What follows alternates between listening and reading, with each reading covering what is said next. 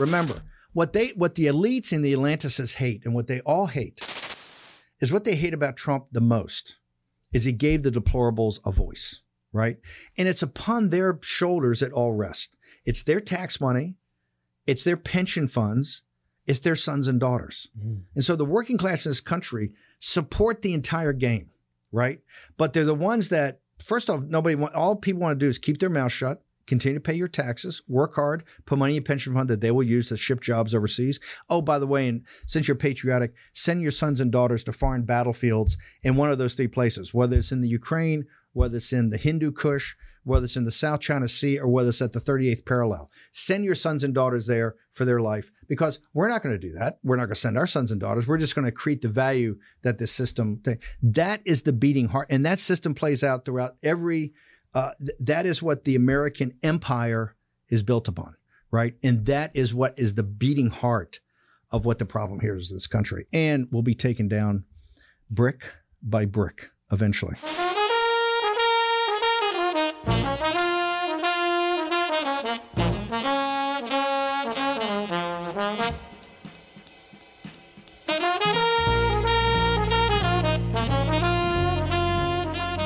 Howdy, everyone, and welcome back to Moment of Truth, the podcast of American Moment. My name is Saurabh Sharma. I'm the president of American Moment, and I'm joined by Nick Solheim, the COO of American Moment. And boy, do we have something special for you today. For episode 50, we pulled all of our strings. Actually, I just shot one text message because our guest is a patriot who is always very generous with his time, and brought you Stephen K. Bannon. I'll talk a little bit more about that in a second, but as we've been promoting for a couple of weeks now, we are 3 days out from Up from Chaos, Conserving American Security. This is our foreign policy conference with the American conservative. The neocons are circling the wagons in Washington, D.C. They think that 7 years of progress in the foreign policy issue has been erased because of this Ukraine crisis. We're trying to chart the path forward. So make sure that you go to our website. You can find Up from Chaos, Conserving American Security there. And be sure to sign up. I'm sure there's a few tickets left. It's going to be absolutely incredible.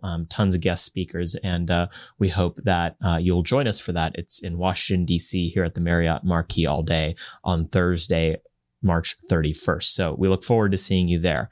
But who do we have for our speaker today? Well, we have Mr. Stephen K. Bannon, who it feels almost silly to read out a bio for, so I'm not going to. Instead, I'll say that he is one of the few people on this planet who has not only been exceptionally successful in his life, but he's been successful in basically 4 different fields of life.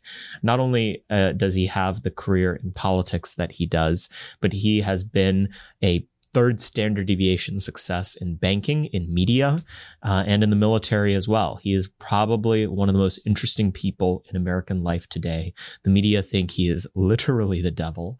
And we had a fantastic, wide-ranging conversation on his theory of the world, what brought him here, what he believes, what the future is, and what the signal is instead of the noise. I thought it was pretty incredible. What do you think, Jake?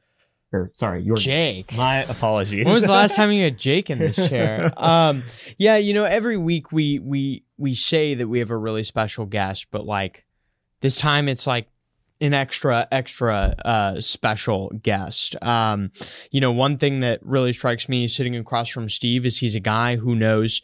You meet a lot of people in Washington, D.C. who know a little bit about everything. Well, Steve knows a lot about literally everything under the sun. So you'll get an education this week on, why everyone under the age of 40 is basically a Russian serf, what we need to do to combat the Chinese Communist Party, why everything we're doing in the Ukraine right now against Russia is a mistake, and what feels like a billion other things. I feel like you should get a college degree for just finishing this episode. It's going to be incredible. So as always, you can find us on social media at ammoment.org. That's Twitter, Instagram, Rumble, Facebook, everywhere.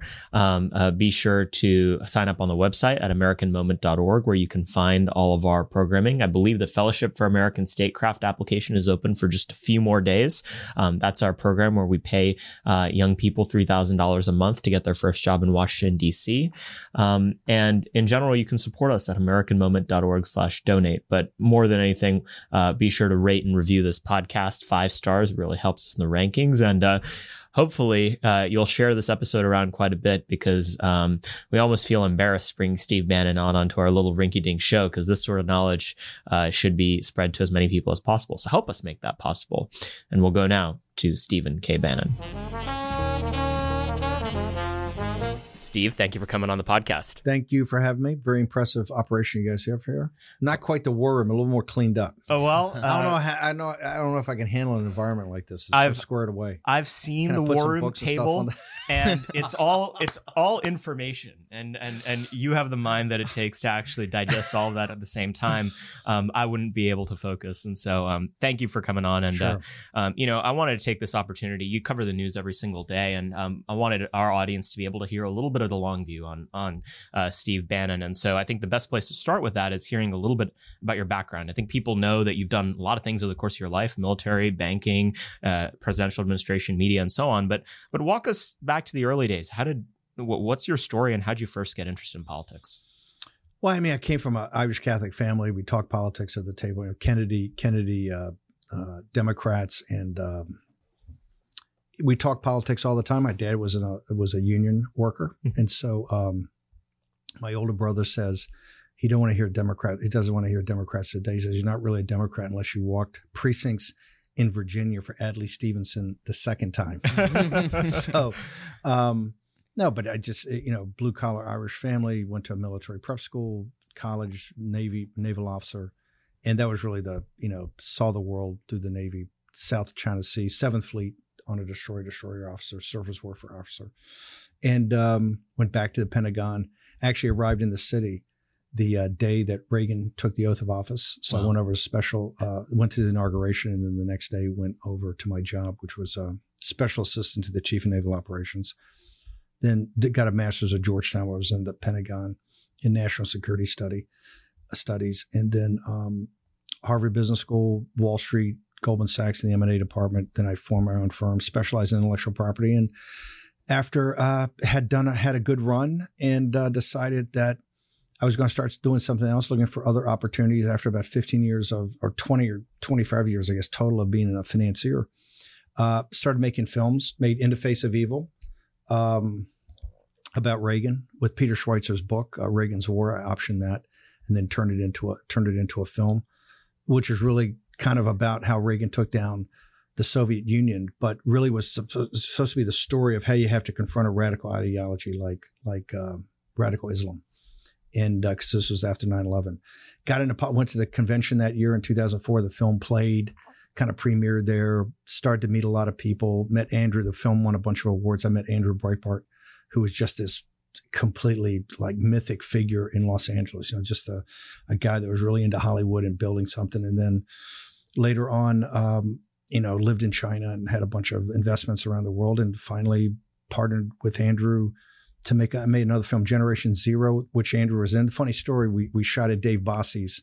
So I was making about the financial collapse in early 2009, and Andrew was my first guy to film. I filmed it for 3 hours and didn't use 1 second of it in the film because Andrew was all about the culture and all about it. Wasn't fit, but we'd cut it up later and use it for other things. But so I started partnering with him.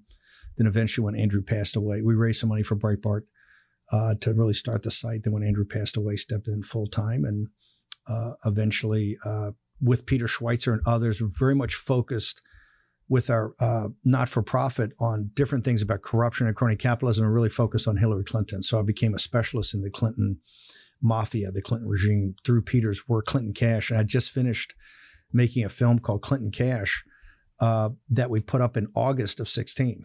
And it was very much a frontal assault on Hillary Clinton, all the corruption. And then I took over the campaign in mid-August, and then the rest is kind of history. I was pretty well known a little bit in the conservative circles as a filmmaker up until then, and a guy that was helping to run Breitbart, but obviously wasn't known. That changed the moment I took over the campaign. Then all of a sudden they're after destroy you full, 24 hours a day. Yeah. What did you care about? What was it, because you're not one of these people that politics is the only thing you're good at. I think I once read a tweet that put it up pretty well, is that anyone, whether or not they agree with you or not, should be very interested in what you're doing, because it takes a very particular kind of person to succeed in 4 entirely distinct verticals, from the military to government to finance to media. So you had other options. Why? What was motivating you, especially in the early 2000s when some of these issues were a little bit muddier, to get involved in the first place? It's just, look, we come from a family that, very patriotic. And it seemed to me that, and I'd been blessed with having so many opportunities, particularly parents who, although were not financially wealthy, we were very well off for the time, right? As a middle-class family, all really off the wages of one, wage earner, because my mom, was a homemaker for 5 kids who all went to Catholic school and all graduated from college, which was her big thing. So education was always a part. And just, I could see that the country was, headed down the wrong path. And the reason it was headed down the wrong path is that the people that are the backbone of the country, the kind of the working class and the middle class, particularly the lower middle class, were putting in all the effort, but were being, really used. And this became evident to me, more and more after 9/11, where all of a sudden we were getting into these wars, and the wars didn't really make sense and hadn't been explained. And people, harken back to Vietnam, where it was never really presented to the American people. This is exactly what we're there for. This is the objectives. This is what the outcome will be, what we consider victory. And I saw it again on a massive scale. And that concerned me. And I started making films about it and started getting more involved. But really, it was the financial crisis of 2008, where it became quite evident in the lead up to that there was Wall Street had turned into a casino. And it was a casino really backed by the Federal Reserve. And that you had this kind of socialism for the very wealthy, where the downside risk was mitigated by the Fed, by these easy money policies. The wealthy had complete unlimited upside. And that was all being supported by not just taxpayers, but as importantly by pension funds and the people's savings center. And then when the crash happened, it was devil catch the hindmost. And a good example is my dad. My dad, you had the Catholic Church and the country, the Catholic Church and the phone company, right? And it was Catholic Church, country, and the phone company in that order. And the Kramer came out a couple of days after the crash, or the beginning of the crash, said if you need cash, you got to sell all your stocks. And he blew out of most of his, not all of his AT&T at prices that were, later obviously were very low, and nobody gave him a bailout. Yet immediately Goldman Sachs that weekend gets a bailout, a massive bailout. They signed a piece of paper with 2 sentences and made Goldman Sachs a bank holding company that allowed him to book $5 billion a year in profits just by signing, but by Hank Paulson, who I had worked for at Goldman Sachs, having to be Secretary of the Treasury and making that happen. I said, this is a totally rigged game. And as I went through it and that's why I started doing Generation Zero, and some of the readings I had done in history, particularly Strauss and Howe about the fourth turning, I realized that this was getting to be 80 to 100 years after the last one, like the Revolution or the Civil War, the Great Depression, or World War II. There was something happening in the country. And so that really got my interest, and I got much more involved, meeting Andrew, and much more involved in first the media side of it, and then actually the more the political side of it. So when did you know that Trump speaking about all these issues was the real deal? Can you walk us through how that? I had tried. Remember, I made Fire from the Heartland, or Fire in the Heartland, with Michelle Bachmann, and I made a movie on Sarah Palin that came out in June of 2011. That was going to be Sarah Palin's kickoff film for her presidential run. When I came back, I was living in Shanghai at the time at the French Concession. But I came back in 2008 because a friend of mine was doing a film that was going to premiere. The guys that made Passion of the Christ made a film on Michael Moore that they're going to premiere at the 2008. And I came back and just hung around the convention and saw Sarah Palin speak. And I go, wow, that is refreshing. That's kind of this populism that I could see had to be, not just you could see brewing from Perot and all that, but every financial crash in history has always had a populist right reaction to it, populist right and populist left. And I knew that was going to come because you had this horrible financial crash and so many people were wiped out of their, all their home equity, they were wiped out. So this would be inevitable. I saw Palin. Then after the crash happened a month after that, I said, hey, this could be the populist voice. People forget that Palin, off of that convention speech, on the day that McCain suspended his campaign, Obama and McCain were essentially tied. In fact, they were, I think, a point up. The day that Lehman Brothers went into bankruptcy on September 15th, I think it was, Gallup had him a point up. So, and that was based upon Palin. She hadn't been torn apart by the media yet, but she was a populist, right? Not just your classic conservative. And so it was after that in thinking about 12, not that someone could beat Obama. I thought that'd be very tough. I always thought it'd be very tough to beat Obama in the thing, but I figured that you could get a populist message out there. I spent a lot of time with Palin, who in October of 11 said she wasn't going to do it. And I spent a lot of time with Lou Dobbs. That Lou Dobbs was somebody that I was very interested in. He's been speaking at a lot of Tea Party events before they pulled him back, but these audiences were excited. I'd met then businessman Trump in 2010 with Dave Bossie. Really, I think I'd interviewed him on one of my radio shows at some time, but then I met him in person and just followed him and tracked him. But he was very populist and very economic nationalist from the beginning. So I could see, even going to CPAC and these other things, he had a very different message, and was very really not just embrace these ideas. He personified these ideas in a very powerful way, and even could take it to the next level. And plus was amazing. Was it Shaw says only connect? I've never seen anybody connect with a working class and middle class audience like that. And that's why early on I said, this guy I think is going to be the guy. Yeah. How do you think that happened? Like, I mean, you see people talk all the time about how like, oh, Trump's just this like rich billionaire. This is all an act, whatever. But I remember 2015 listening to a lot of this stuff, and it really seems authentic. Like he actually knows what he's talking about. Well, you're 100%, and go back to 2014 at CPAC or 2014. When he first really started kicking the tires. We went up to in May, I think it was May 1st of 2014, Dave Bossie put on a cattle call in New Hampshire. Mm-hmm. I think it was in Hanover, New Hampshire. And you had Rand Paul had just been on the cover of Time magazine as the guy. You had Mike Lee. You had Newt Gingrich show back up, see if it still had the magic. You had a whole group of people. And I just kind of sat in the back in this packed house, 500 activists. These are the people you have to convince, because these are the guys who are going to be the lead workers for you in any campaign. And I sat in the back, and I noticed Trump went up there with no script whatsoever and just started, boom, just hitting it from his gut. And people were leaning into that. All the rest of the speeches were some variation, with Rand Paul being the most libertarian, but all the other speeches were pretty cookie cutter, standard Republican orthodoxy. In the spectrum of Republican orthodoxy, Trump was totally outside that, but people leaned into it. I said, "Wow, this is this guy's real." In fact, it was interesting. We were doing Breitbart Radio then. It was a Saturday, and Jeremy Peters of the New York Times was there, and I said, "Hey, we've got I've got Trump's going to come here. We're going to do an interview with Trump. Hey, and if you hang around, I think you get an interview with him." And Jeremy goes, "Steve, the only way I could be fired by the New York Times is giving an interview to Donald Trump up here when you got all these other guys." I go, "What are you talking about?" They go, "Well, this is just a circus act. He's just doing this to get a better deal on The Apprentice." And I go, "I know he's not. Jared just dismisses, I'll get fired if I do that." But Cassie Hunt, all the at that time, the second or third stringers who would do Saturdays were all up there with the cameras all around. Not one. He didn't get one interview.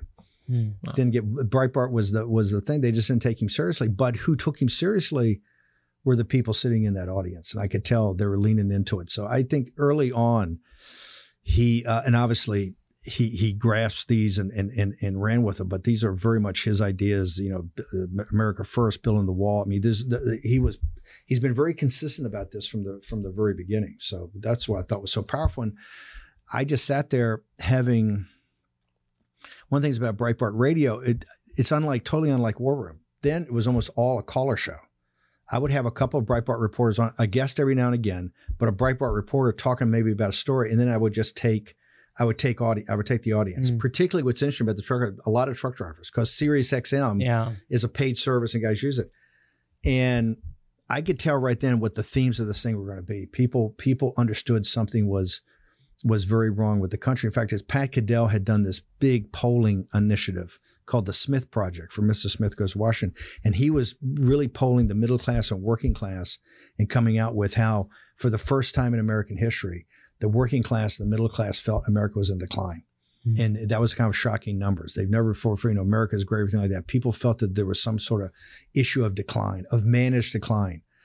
By our elites, and that's the underlying kind of subtext of Trump's the rise of Trump and Trump's populism. Tell us about election night 2016, and then tell us about the next day. Where were you? What did you see? And then what was that transition like? We had two floors in the Trump Tower. Until election day, I didn't realize that the floor. I thought we had the 8th floor and the 14th floor. I didn't realize until that day we'd been out with the president, then candidate Trump, coming back, I think from Grand Rapids, Michigan. We added a stop after New Hampshire. He had started his campaign in New Hampshire, but we decided to add one more because we realized we were so close in Michigan and Wisconsin. We thought we could pull it off with more events. We wanted to go to Michigan one more time. We thought we were that close to winning. And we got in at dark. So I get up early in the morning, go see Dave Bosse, who was deputy campaign manager. And he said, the 8th floor was called the crack den because we had it was a concrete floor. We never had any even wall things on it. It was all where the data guys were. And he said, we built that out as the command center. And I go, fine. And we were on the 14th and they were on the 8th. And I said, fine. I said, let's go. And he says, where are you going? I said, well, I'm going to go to the elevator. Let's go down like I always do. He goes, no, we had a thing that went downstairs and it was plywood around it. And I walked by it all the time and never even thought what it was. Mm-hmm. We go down and we're in the crack den. I go, hang on, we're on the 8th floor. He goes, they just take, they take a bunch out in the middle. So, we had a Bill Stepien ran it, an internal data room. And we were very focused on a number of precincts. We kind of said at the time there were like I think 35 or 40 SMSAs, right, or kind of these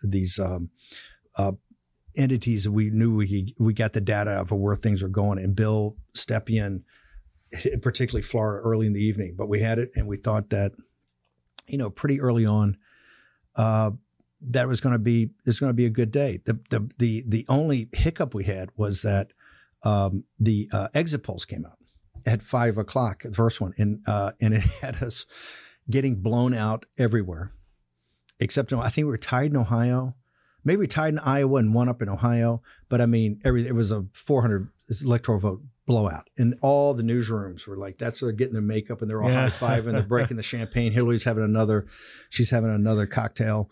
And the second polling was just as bad. And Jared and I called then the candidate, Trump.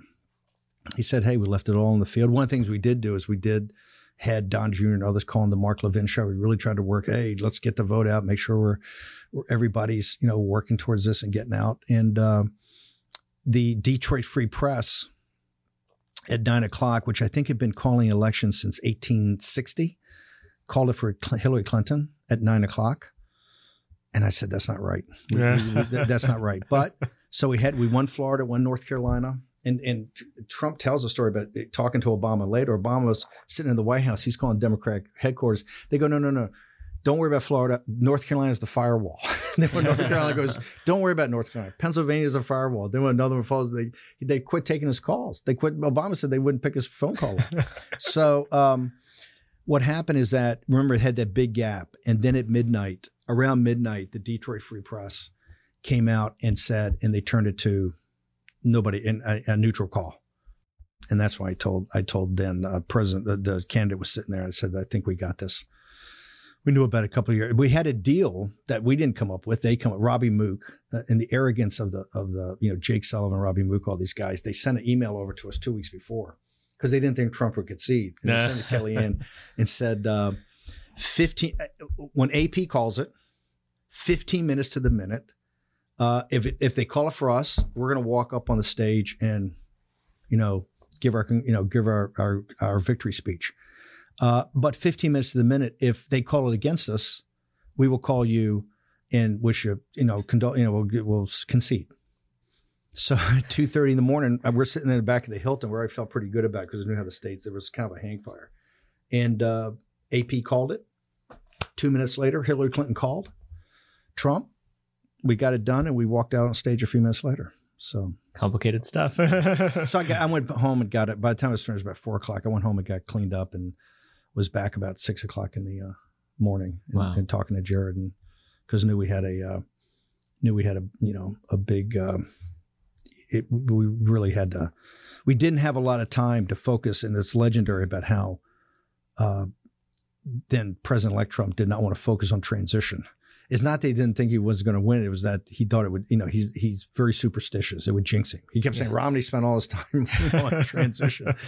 But all the stories that Christie tells, all complete, total lie. Yeah. I mean, everything about that's a lie. But and our transition head is Senator Haggerty is in the Senate now. So he ran the transition for us, kind of day to day, the nuts and bolts of it. Did you really? Yeah. Wow. Tell us about he that was transition. He was not. He'll let me tell the story. I mean, he was not in Trump Tower that night. he showed up. But let's say he was not within a couple of blocks. Yeah. So interesting. But he did a good job. And we got the thing done, and I think we did as good a job as possible putting it together.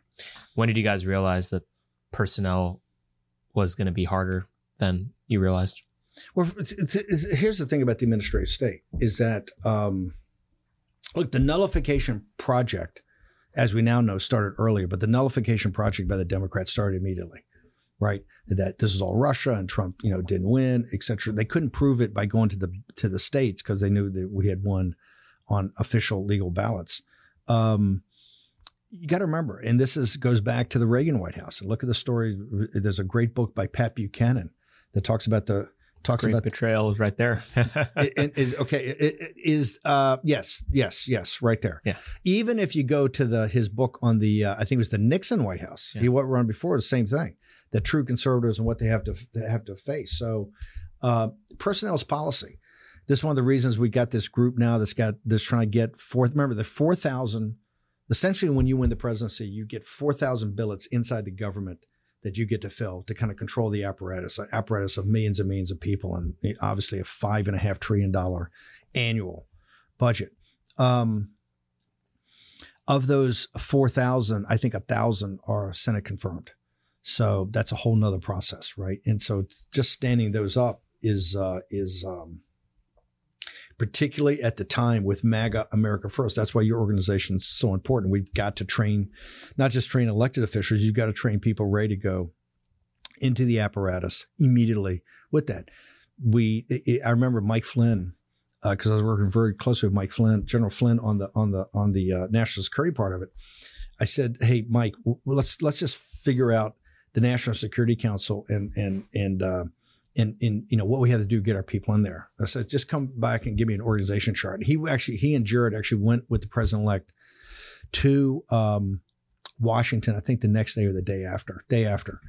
And President met with Obama, and Mike met with the national security advisors, and I think it was Susan Rice, and Jared went and met with the chief of staff, and Mike came back and said, let's just this weekend go over an org chart. And so Mike comes in, he's got these things as big as this table, and it's like stacked like this. I go, what's this? He says, well, these are the org charts. I go, no.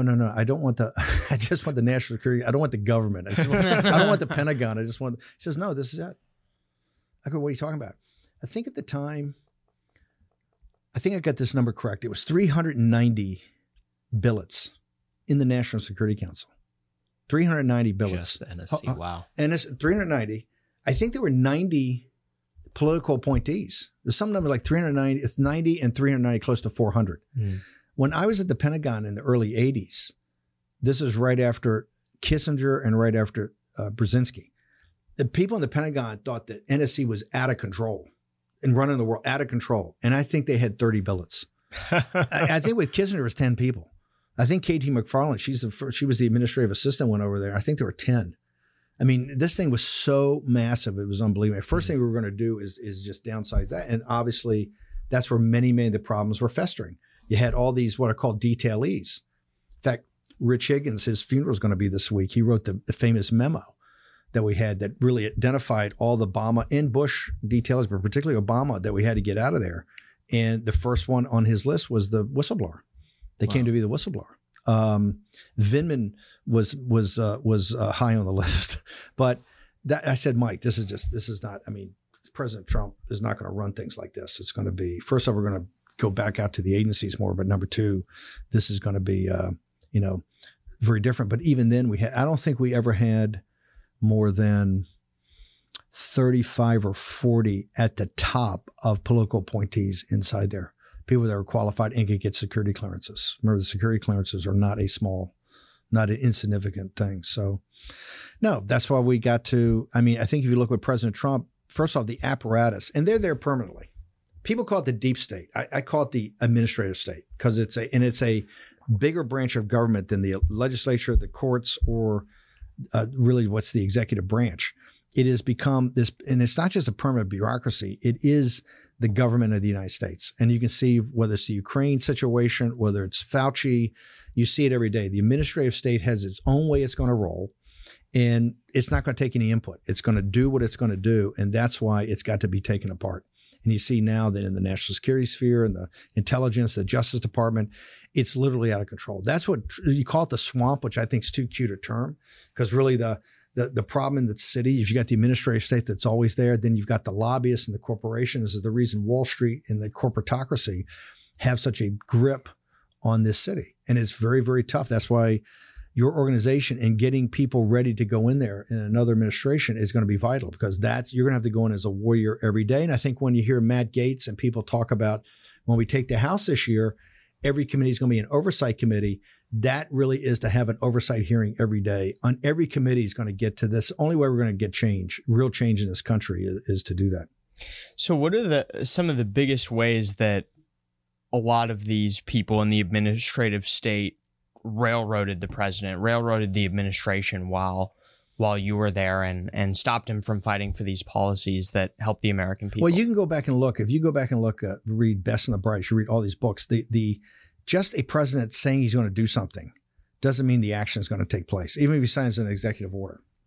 But it's across the board. I mean, look at the one thing I thought was imperative, and Josh Rogan picks this up very well in this book, if you ever get a chance to read it, called Chaos Under Heaven, the Xi versus Trump in the Trump's first term. He highlights, and this is a great example because that is a major problem we have, right? Mm-hmm. You sit there and he says, hey, you have hardliners like Pompeo and Pottinger. You have realists like Mattis and McMasters. You then have the accommodations like Gary Cohn and Mnuchin and the Wall Street crowd. And then you have a different group, the Superhawks. And Superhawks are different. The other three are on a spectrum of how to engage with China, everywhere from being super hard line to being realist to being accommodationist. And then you have a group over here, the Superhawks, which Bannon and Peter Navarro and Stephen Miller and a few others, they don't believe that the Chinese Communist Party is a legitimate government, and they think it's a criminal organization and they want to take it down and everything they're doing.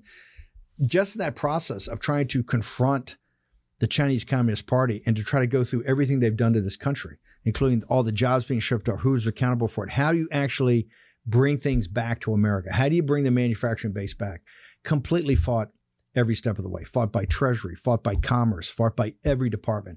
And even where you have people that are inclined to say, yes, we have to do this for the president, it's fought tooth and nail. Let's go to the border. We've been having a major invasion on our border pre-Trump and post-Trump. Post-Trump's obviously worse. In that time, just to build a border wall, the Department of Homeland Security, you are fought tooth and nail on every aspect of it. The other thing you have to remember is that in fighting it, the apparatus has a symbiotic relationship with the media. So as soon as you send a memo, as soon as you have a meeting, as soon as you do anything, that will be absolutely leaked to the press. One of the things I wanted to do after we won is have on the very first day, in the very first act we would do, once we came, my idea was not to have all these celebrations, but just have the one, have the inauguration, not have that big lunch on the Capitol for all the swells, but have President march down like he did to the White House, and go right to work. The first thing he would do would be meet a group right there, and he would move the embassy to Jerusalem, which I said would be historic. We'll do it right there. Campaign promise, commit it, do it right there. Then go back up to Capitol Hill, have a joint session of Congress that evening, like 5 o'clock. and lay out exactly what you're going to do in the first 100 days. Here's what I'm doing. And I've got these executive orders right here. I'm pounding it, but here's what I want you guys to do on Obamacare, on my tax plan, and on an infrastructure bill, and hammer it that way.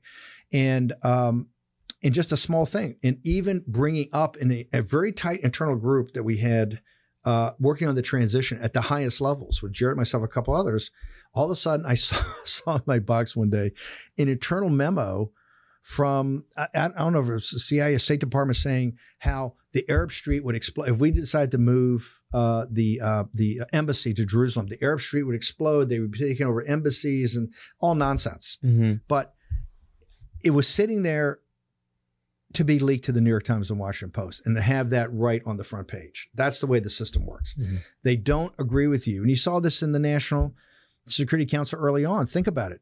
We have those calls he does from the Oval Office. We have a call with Mexico. We have a call with Australia. The Australia is about a deal that had been cut that, quite frankly, nobody knew the details of what President Obama had done on this deal. Is President Trump saying we're not going to be doing this in the future? In fact, I'm not that happy this is going to happen. They're leaked that day, first time ever. Presidential phone calls were leaked in the entire transcript the next day. I think it was in the Washington Post and the New York Times, totally leaked. Mm-hmm. So you don't get more highly classified than those. Well, you do, but let's say this, the very highest level of classification is leaders to each other on the communications that, so they can speak bluntly. And President Trump was speaking bluntly in both these conversations, mm-hmm. both to I think it was the Mexican president, definitely to Australia. They're leaked in their entirety. That's never happened in the history. That was the deep state or the administrative state sending a shot across our bow saying nothing you guys do is going to be really classified. Nothing you're going to do is going to be able to do. We're going to put everything out there and leak everything. So that it was siege warfare from the beginning. I think at all the phoniness of now we know the whole Russia thing, the Comey situation. Mueller went through this huge investigation. It turned out to all to be nonsense. But that their nullification project to nullify the Trump presidency was from the very beginning. For the very first couple of hours he started, and was relentless. And why? Why is it? Because they just don't fear the man, and they fear Donald Trump because he's a guy that gets things done. And he's a charismatic leader that people naturally gravitate to.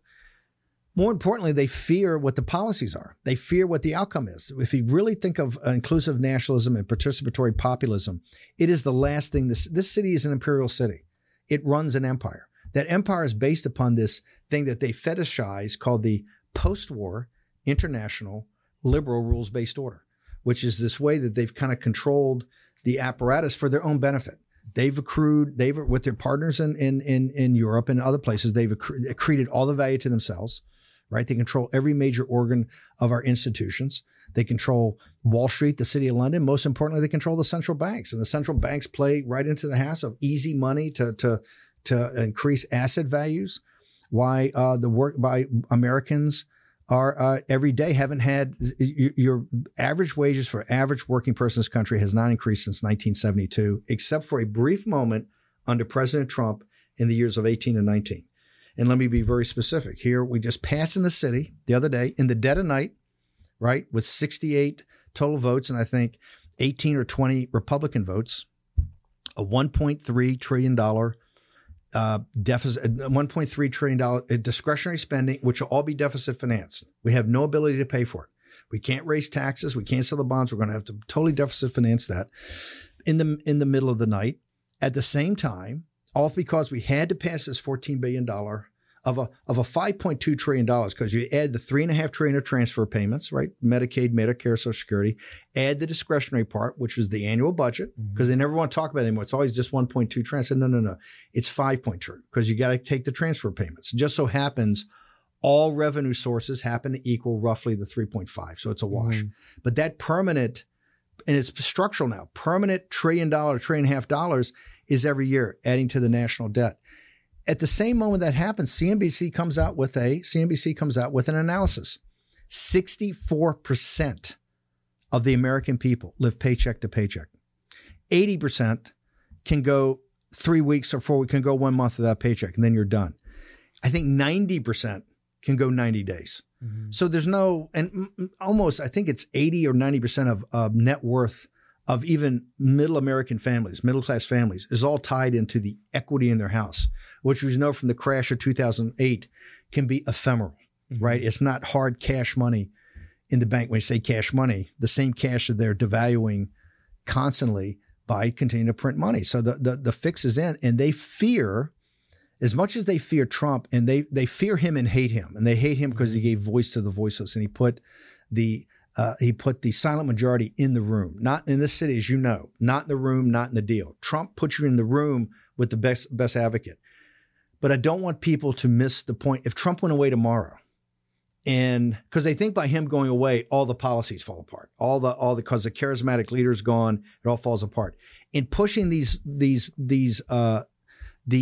ideas forward, it's just as much a fear, right? They've taken out the charismatic leader, of which they're obsessed by doing any way they can do, which now they realize they're going to have to try to use the courts because they're not going to be able to beat him at the ballot. He won the second time. He's going to win the third time. And this is what's put the fear in him. But it's the policies underlining that they fear the most. And look, he had to compromise. He was there. He had tremendous pressure from Wall Street. There are many things he wanted to do in China. He wasn't it because of the corporate donor structure of the Republican Party and Wall Street. There's other things he wanted to do on our national security and defense. Let's go back to that. The post-war international liberal rules-based order. What is that? When we talk about it, and when we talk about it, the simplest way to think about it is to think of the globe, and particularly think of the Eurasian landmass, this massive, I think 3/4 of the Earth's surface that's not ocean is included in this landmass. If you look at it from the thing, if you look at the Western Europe and Eastern Europe as we're engaged today, you look at the Persian Gulf, right? The Gulf Emirates around there, including Israel, but down there. If you look at then the Straits of Malacca and the South China Sea, right? And Taiwan, and then you look up the Northwest Pacific, Japan and Korea. Those are the 4 areas we have. It's a combination in each of those areas of commercial relationships, right? Commercial relationships, trade, commercial relationships, trade deals, capital markets, we buy and sell into the capital markets all over the world, and an American security guarantee. An American security guarantee secured by the taxpayers of this nation. That's why our defense bill is $1 trillion, and our deadbeat partners and their deadbeats in Europe, good people, but their governments are deadbeats. Why NATO doesn't even come close to pulling its weight. So whether it's NATO in Western Europe or the Gulf Emirates, which nobody pulls their weight there except for UAE and Israel, right? But we still give both of those guys tons of money, but at least they punch above their weights. If you look in the littoral nations who are all with us and good, but right now they're not pulling their weight. They want to pull more, but they're not pulling their weight. And you look up Japan, not pulling their weight. Australia, India, they're all trying to because they understand the threat. That is the international rules-based order. And my point, if that is so great, because Jim Mattis said that the international post-war rules-based order is the greatest gift of the greatest generation. And I said, if that's the case, if that system is in place and supposed to be it's a fetish now. If this is so wonderful and we're going to go to war in Ukraine to support that, because that's what this war is about, right? The sovereignty and territorial integrity and self-determination Ukraine is all because they want to, if you want to hear them, we've got to support this order.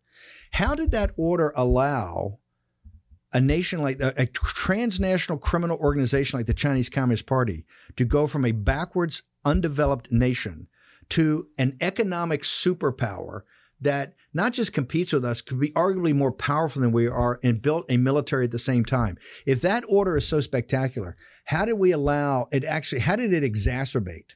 It exacerbated the growth and support and, quite frankly, wealth of the greatest rival this nation's ever had, the first existential threat that actually compete with you everywhere and actually take this country down.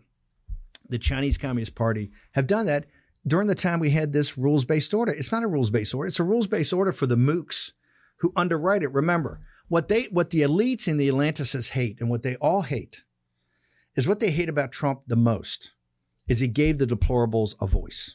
Right? And it's upon their shoulders that all rest. It's their tax money. It's their pension funds. It's their sons and daughters.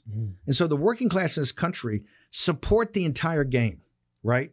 But they're the ones that, first off, all people want to do is keep their mouth shut, continue to pay your taxes, work hard, put money in your pension fund that they will use to ship jobs overseas. Oh, by the way, and since you're patriotic, send your sons and daughters to foreign battlefields in one of those three places, whether it's in the Ukraine, whether it's in the Hindu Kush, whether it's in the South China Sea, or whether it's at the 38th parallel. Send your sons and daughters there for their life, because we're not going to do that. We're not going to send our sons and daughters. We're just going to accrete the value that this system that is the beating heart. And that system plays out throughout every, that is what the American empire is built upon, right? And that is what is the beating heart of what the problem here is in this country, and will be taken down brick by brick eventually. I totally agree with you that basically the American ruling class have expropriated wealth out of this country and allowed China to grow itself over the course of the last 30 to 40 years. What I'm very interested in is what kind of response is merited now, because the thing that concerns me is when you use a language like existential threat vis-a-vis China, the neocons in this town start licking their chops. Ooh, existential threats, aircraft carriers, battle tanks, ships, armies. So glad you brought that. They get to enrich themselves once more. Why is this pivot to China not a way for just the neocons to reestablish themselves? What we have to do, and you're seeing this now in this really infantile, and I want to say infantile and dangerous to all your viewers, this letter. First of all, the bill that was in the middle of the night, to have a 2,700-page bill that has not been read by anybody. We have no earthly idea what's in that bill. We're just finding out now because of a $14 billion had to be done because of $14 billion that had to go to Ukraine and had to go there that minute. Had to do it. More infantile and dangerous is what the Republicans did the following day, which is to put out a letter to Biden saying we have to send the MiG aircraft. We have to send all the support of the MiG aircraft. We have to show that we're going to be in a military alliance after we've gone to an active economic war to take down the Russian central bank, the Russian ruble, and destroy the Russian people economically for regime change.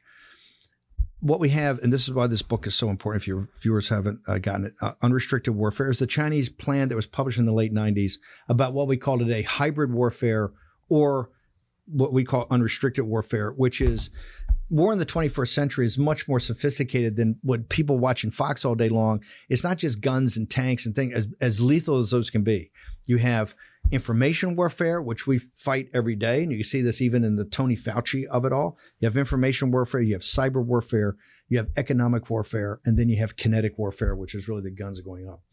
As being an existential threat, unlike the neocons, we don't want to go and put American values everywhere. Remember, they want to spread America, and not just American values. I would say EU values, right? Not hard work or grit and determination or making it on your own. They've got a whole social justice warrior calendar of events, right? A calendar of things they want to put in there. Yeah. They're not trying to take the First and Second Amendment anywhere.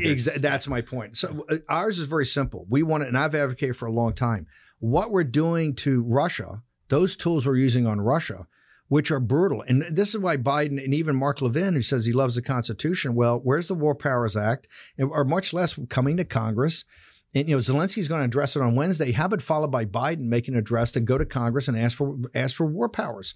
We are at economic war with Russia. We're taking down their central bank. We swept all their reserves. They had $800 billion of reserves, 2/3 of that in dollars and in euros. We just swept it. We just took it, right? We just took it. We're trying to destroy their central bank. We're trying to crush the ruble because we want regime change from the people. That's offensive economic warfare. We should be doing that to the Chinese Communist Party right now to assist Lao Beijing in the overthrow of the Chinese Communist Party. And the reason is that that's the head of the snake. Until we deal with that problem, and that problem is so infested the West, it's so infested Wall Street, venture capital, private equity, Larry Fink, Steve Schwarzman, all these guys, Ray Dalio, they're making more money out of China than they make here. They're taking your pension dollars over there. Until we confront the Chinese Communist Party and do it in a way that's like Reagan did it. Reagan took down the Soviet Union because he realized it was an existential threat. And he was not a neocon. He was an old school conservative. That's what we are. It's peace through strength, but it's using the tools. If you're going to use them in something that's not our fight. And quite frankly, the eastern border, the territorial integrity and sovereignty of Ukraine on its eastern border in these Russian-speaking provinces is just not our fight. right? The self-determination of those people should be left to those people, and some sort of international consortium should come together and let them negotiate it.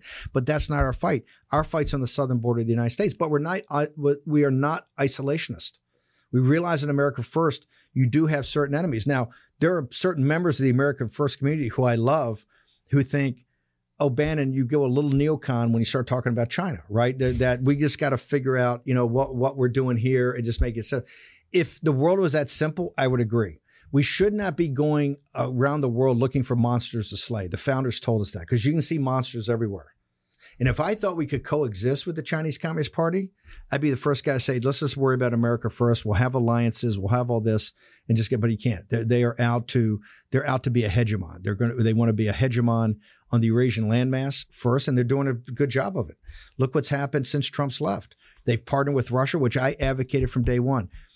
As corrupt as Putin is and the KGB guys around him, Russia's still in a demographic death spiral. It doesn't make anything the world wants except oil and gas for Western Europe, right? But somehow we have to do a reverse of what Nixon and Kissinger did in China. We have to partner with them somehow, because if you have the CCP and Pakistan, the big three, if you have CCP, Persia, the mullahs in Iran, and Russia, right there, they're going to control the Eurasian landmass. You throw Turkey in, you throw Pakistan in, you throw Mini-Me in North Korea in, you've got something that will change not just the course of history, it will make the life in America very, very different. And what I mean by that, very, very harsh. If you think we live in a semi-feudal society today, which we do, because anybody under 40 is nothing more than a Russian serf.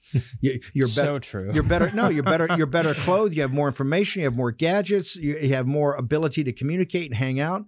But you don't really own anything, and you're not going to own anything at zero interest rates, right? Which crush negative interest rates. Zero interest rates help the wealthy and crush the poor and crush the working class. You have no ability to accumulate capital, even to make a down payment on a home, of which even then your home equity is going to be ephemeral. So you've been totally dialed out. I think populism ought to take get a new slogan, and that it's a piece of the action. But when I say piece of the action, the elites on Wall Street have what's called carried interest, and we're always talking about taxing carried interest, because carried interest is the way you can basically avoid current income and get taxed for long-term capital gains by basically taking millions in current income. What we need in this country is a carried interest of the American people. Have to have a carried interest in America. Once we set it up, and it's not socialism, it's the opposite of socialism.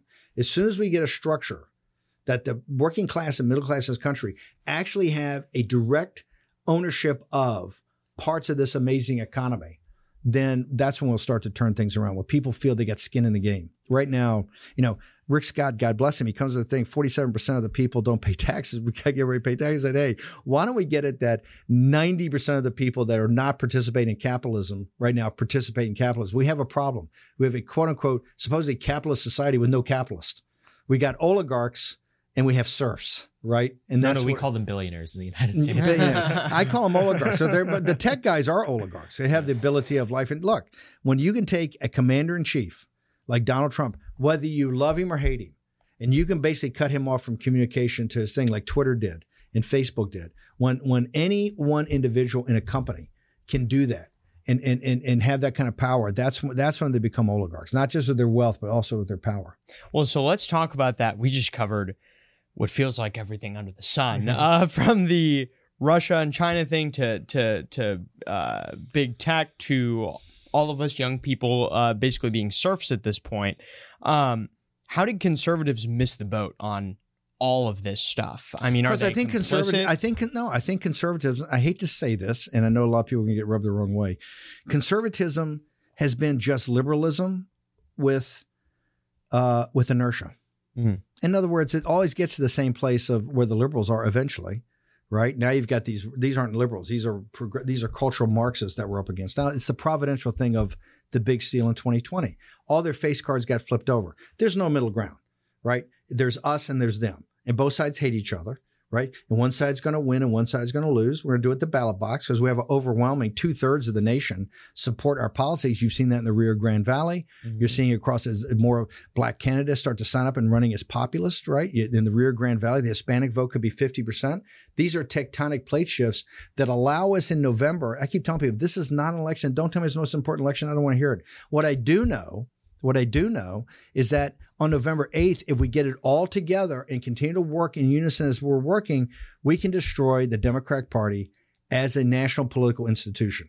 It can shatter into two things: the progressive green, the progressives run by the Squad Party over here, which is kind of a green party in Germany, and then this kind of neoliberal neocon with Liz Cheney here and Hillary Clinton here, and they all kind of the Never Trump crowd on MSNBC and in the Republican Party, Karl Rove, they all find a place in that. And then you have I don't want to say a right wing, let's say a center right, populist, nationalist, conservative party, which is the Republican Party. We have that if we focus and we know whether it's school, moms taking over school boards, people doing the precinct strategy inside of precinct, people becoming election officials or poll workers and watchers, or taking over election boards, or today now taking over medical boards.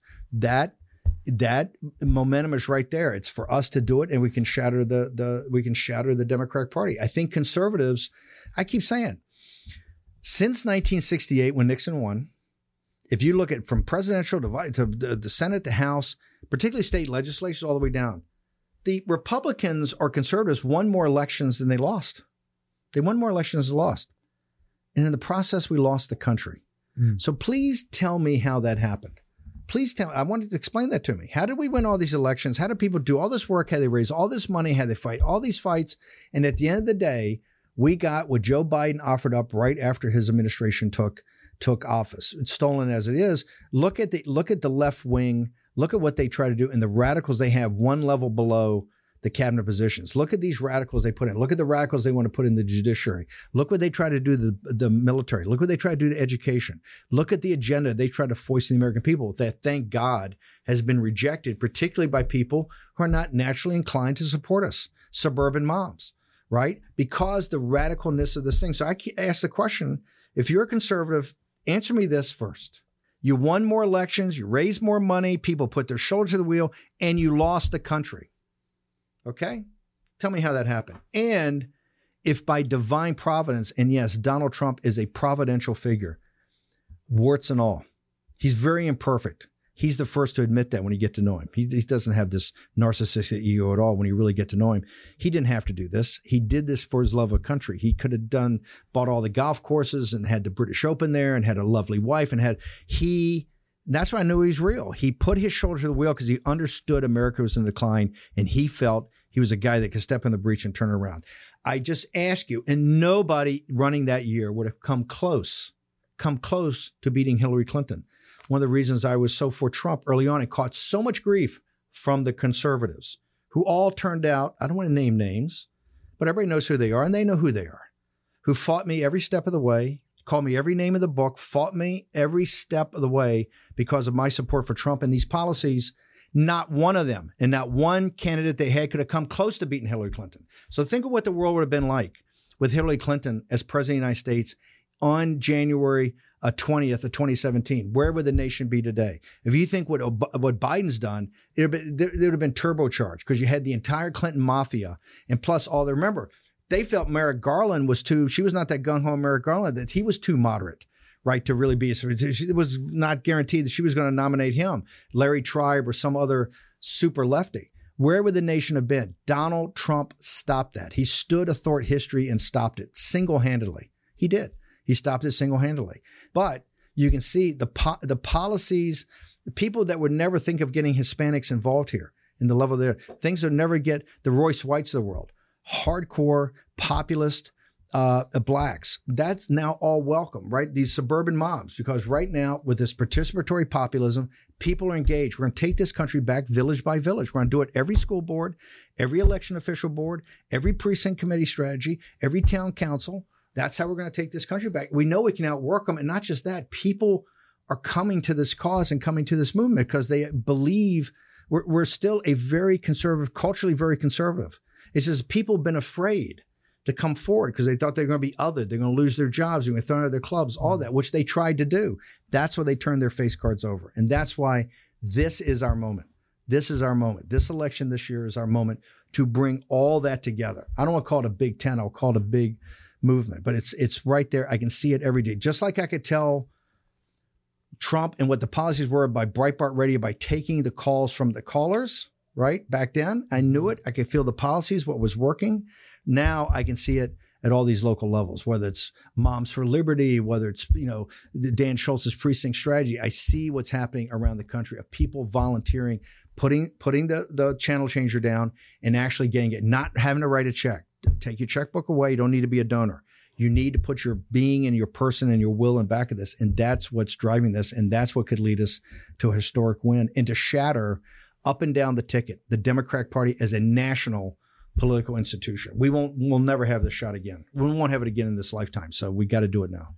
Part of what distinguished Trump so much in 2016 is he took what was ossified conservative dogma and said, no, what actually matters is these issues that no one's paid attention to: trade, immigration, foreign policy, realism, and so on. But hey, we're 7 years on from 2015 now.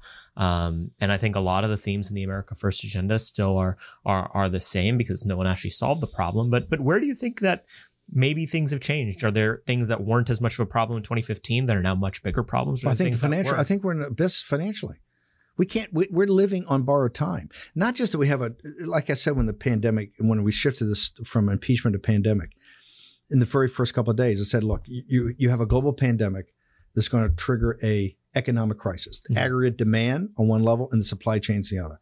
It'll trigger economic crisis that will trigger a financial crisis that will lead to a capital markets crisis that will lead to a geopolitical crisis. Mm-hmm. And once you have that, you're really in a fourth turning.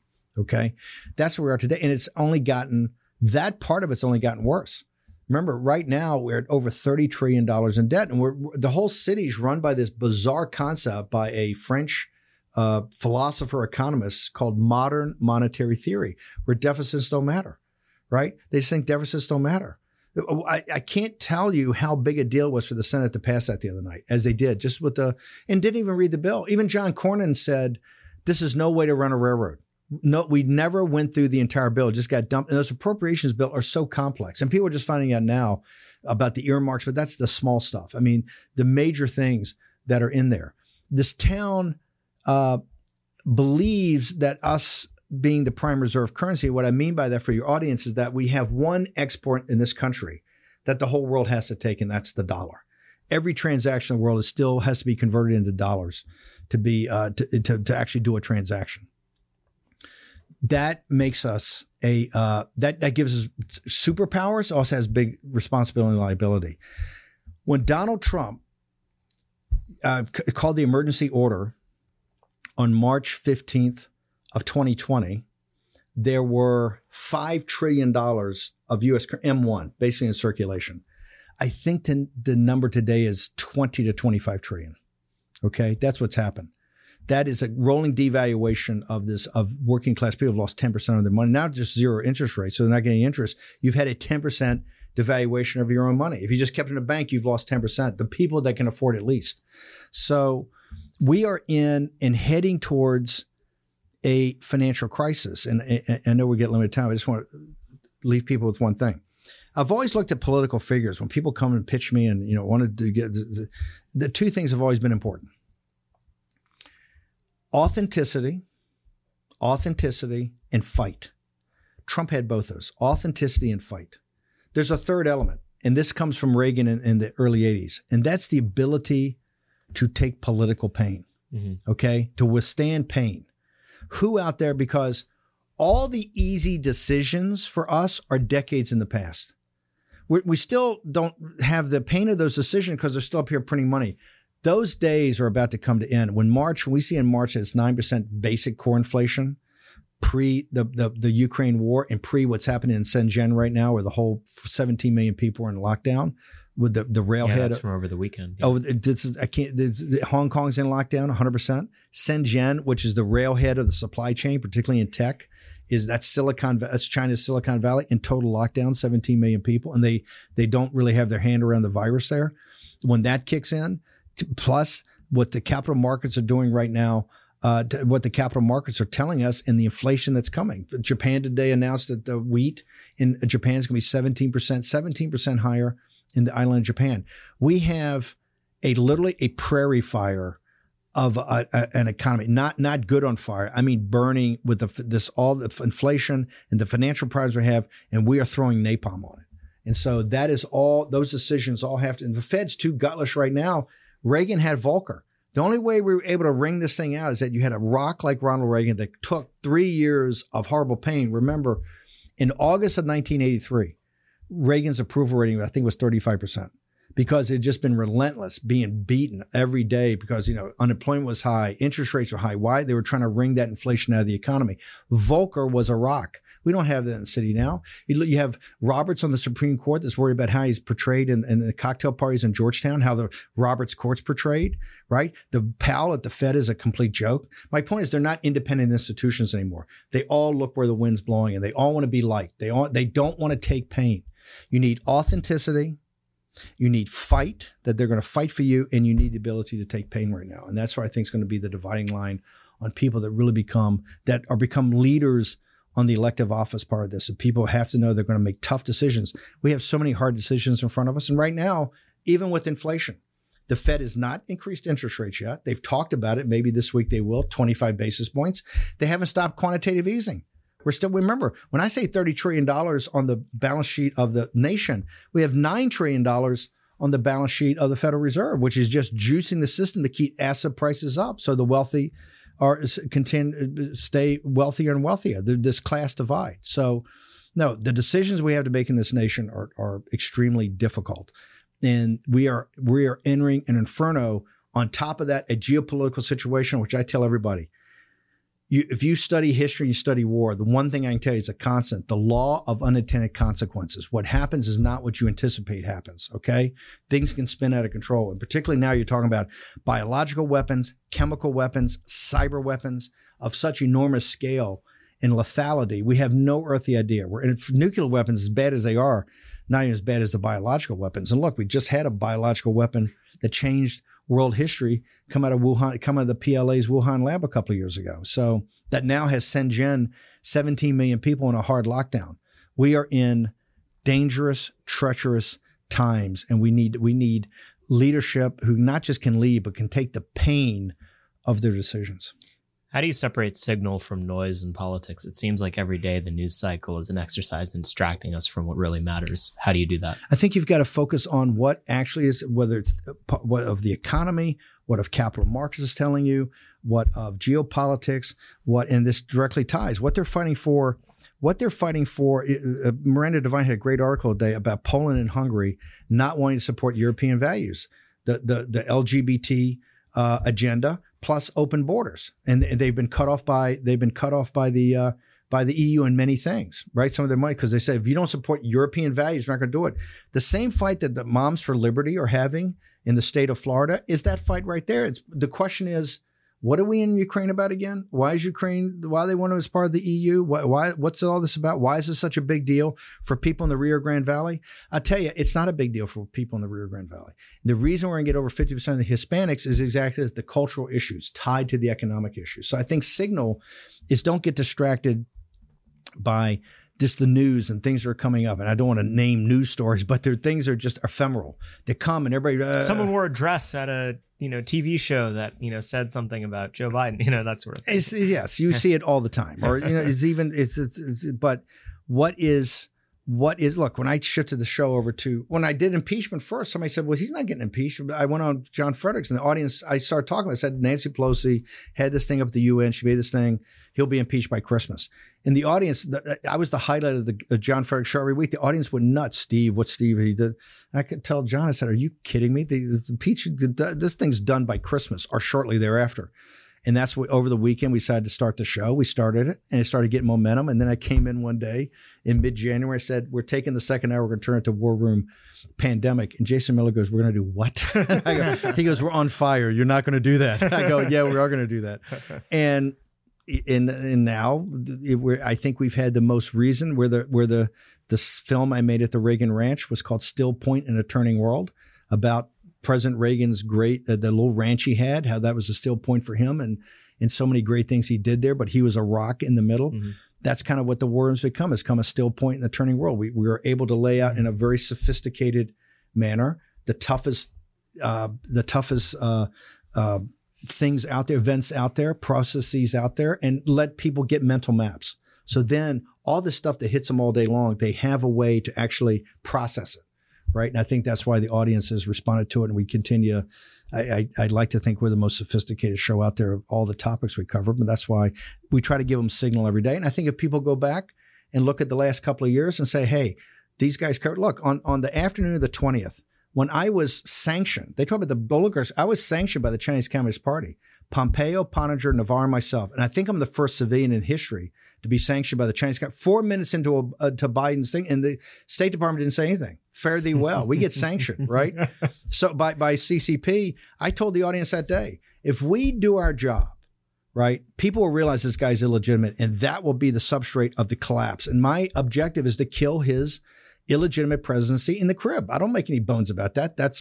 I get up every day of how I not just stop, but destroy this administration, playing within the lines and coloring within the lines. And I make no bones about it. I think we've done a pretty good job so far. Yeah. Right. But that's the work that we're called to. Right. Steve, we asked our audience before we taped this today, a bunch of, we asked them, what do you guys want to hear about? And we've touched on basically everything. The one question that we haven't yet is, what's with the 3 shirts? Well, I have always, from prep school on, back in those days, I always wore 2 shirts, right? It was but not all the time, but a lot, where the Azad underneath the button down. And I realized when I was in the Persian Gulf in the Navy, in the North Arabian Sea, you layer over there for heat. Yeah. Right. It helps. So I added the 3rd shirt. It just started to be something I did, and added the 3rd shirt. It was going to all black. That was the big move. That was in the White House when I did the CPAC, and I came out with rights. I said, I'll give it to them all black. So I've been wearing that for a while, but up until then I'd wear other colors. I'm kind of all black now. I don't want to say it's about the weight. Far be it from me to say I look more svelte in black, but I was talking to Raheem a few months ago, and I was like, Steve should, we want you to be around for a very long time. And so you should do, every morning at like 6 a.m. People can walk around with you and ask questions around the Capitol. You could walk around, do the entire circuit. Yeah. I would love to record it. It could be a walking morning show. Actually walk every morning around the Capitol. It's beautiful. Although we're moving the war room to different locations too, just so we can get some broader scale. And I think we're going to take the show on the road. We're trying to, particularly I think if we do our job, that we can win up 100. We pick up 100 seats in the House. Wow. If we do our job. I think there's 30 that's out there that you can grab onto, but I think there's D+. And the other day, DNC announced, I think it was a D+16. I forget what it was, but I noticed they're putting money into a D+16. That's a big tell. So I think we have a historic opportunity. I think we're going to take the war room on the road this year and up until November, until we take control of the city again, probably spend more time on the road than here. But I like the 6 o'clock. Yeah. I do it anyway. So yeah. How can people follow everything that you're doing? I think just go to the War Room and get on Getter. I actually have an account on Getter. I think it's at Steve Bannon. Mm-hmm. Cortez took at Steve. So Steve Bannon. Matt Steve Bannon. But just go to Getter. War Room's on there. Just go to warroom.org. The show's up 4 hours a day. Now we added a 3rd hour called War Room Battleground that just focuses on all the battlegrounds we're fighting on between now and November 8th. We may keep it after that, but for right now, we do 3 hours of pandemic, and then we got an hour just special. Like today, we're going to do from the Star News Service. They have a map of 30 districts that they're very focused on that Democrats control or open seats. So we're going to go through that. Emerald Robinson is going to give us she's got 25 action items on election integrity. So we'll do that. So it's very specific to hardcore politics, particularly in these battleground states, in these battleground districts. We focus a lot on the Rio Grande Valley in South Texas. We think that's a proxy for the Hispanic vote in this country. And so that hour is that. The rest is war and pandemic. That's excellent. Steve, thank you so much for coming on the podcast today. Look, I love you. Your work, and your audience should know, and your donors should know, your work you guys are among the best. And if we're going to turn this thing around for the next administration, when Trump wins back in 24, we have to, you guys have had to train up at least 1,000 people ready to come in. Because remember, it's 4,000. The reason we couldn't do it last time, we just didn't have the personnel. And it took so long to get everybody in. We have to be able to, the day we win, we have to be ready to start to what they call beachhead teams. We have to get the beachhead teams of people that you've trained up over the next couple of years to be policy experts in their field of expertise and ready to commit a couple of years to go do it. And we have to get the 1,000 ready who are, and we have to build a bench up, not just at the cabinet level, but those assistant secretaries where the action really happens. So, and then the agencies. So we have a lot of work to do for us, plus staffing the Hill and all these other places. We have those 100 members aren't going to staff themselves. No, that's my point. You got to staff it. You've got to also the other agencies around town. So you guys got your work cut out for us. So anything I can do for you guys are rock stars. What'd you think? It's pretty crazy, right? I mean, Steve is a wealth of knowledge, and the fact that he said such kind things on his way out is kind of publicity you can't really buy. So thank you, and thank you for taking, the time out of your day to listen to us, but thank him for taking the time out of his day. He tapes in the morning, he tapes at night. He gave us 15 minutes more than he probably should have because he had to run and go tape his evening show. I mean, it's just incredible to be able to sit across from someone like that, someone who the regime does not like very much, and tape. So Nick, what'd you make of it? I mean, we should go beyond just thanking him for coming on, as you said in the beginning, our rinky-dink show. We should thank him for being the American patriot that he is. Yeah.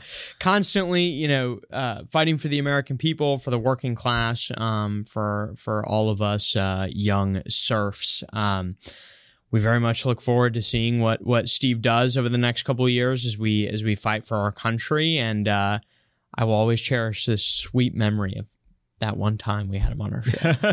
That's right. Thank you guys as always for listening. Be sure to rate and review the podcast. You can go to AmericanMoment.org to find everything we have cooking, including Up From Chaos, Conserving American Security, our conference on the future of conservative foreign policy with the American Conservative Magazine. You can find the Fellowship for American Statecraft, which is our flagship program for young people to get their start in American politics, where we pay them $3,000 a month to go to a Hill office or a nonprofit organization here in DC. You can donate to us at AmericanMoment.org/donate and sign up for the mailing list. That way you'll always be kept up to date with everything we have cooking. And thank you guys for listening. We're 50 episodes in. We've had north of 60 hours of content that we've put out for you. And the only reason we're able to justify it is because a lot of you are listening, and a lot of you who have quite a bit of influence in politics. So thank you. And we will see you guys next week. Russia has invaded Ukraine. The world is in chaos. And Washington's decades-long, failed, bipartisan foreign policy consensus is to blame. Since the end of the Cold War, American elites squandered our peace dividend and chose instead to pursue endless and aimless engagement abroad. Their failures led to costly misadventures in the Middle East, dire miscalculations in Europe, and irresponsible naivete in East Asia. We must abandon this failed approach, generate new ideas, and identify new leaders. Up From Chaos, Conserving American Security is a partnership between the American Conservative and American Moment to chart a path forward for conservative foreign policy in the 21st century. During this emergency conference, our organizations will partner with dozens of prominent elected officials, scholars, and business leaders to set an agenda for a responsible American foreign policy that keeps our nation and its interests secure in a rapidly changing world. Join us on March 31st as we move up from chaos.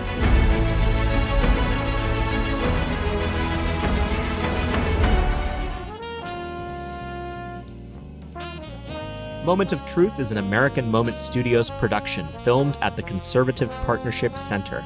Our podcast is produced and edited by Jake Mercier and Jared Cummings.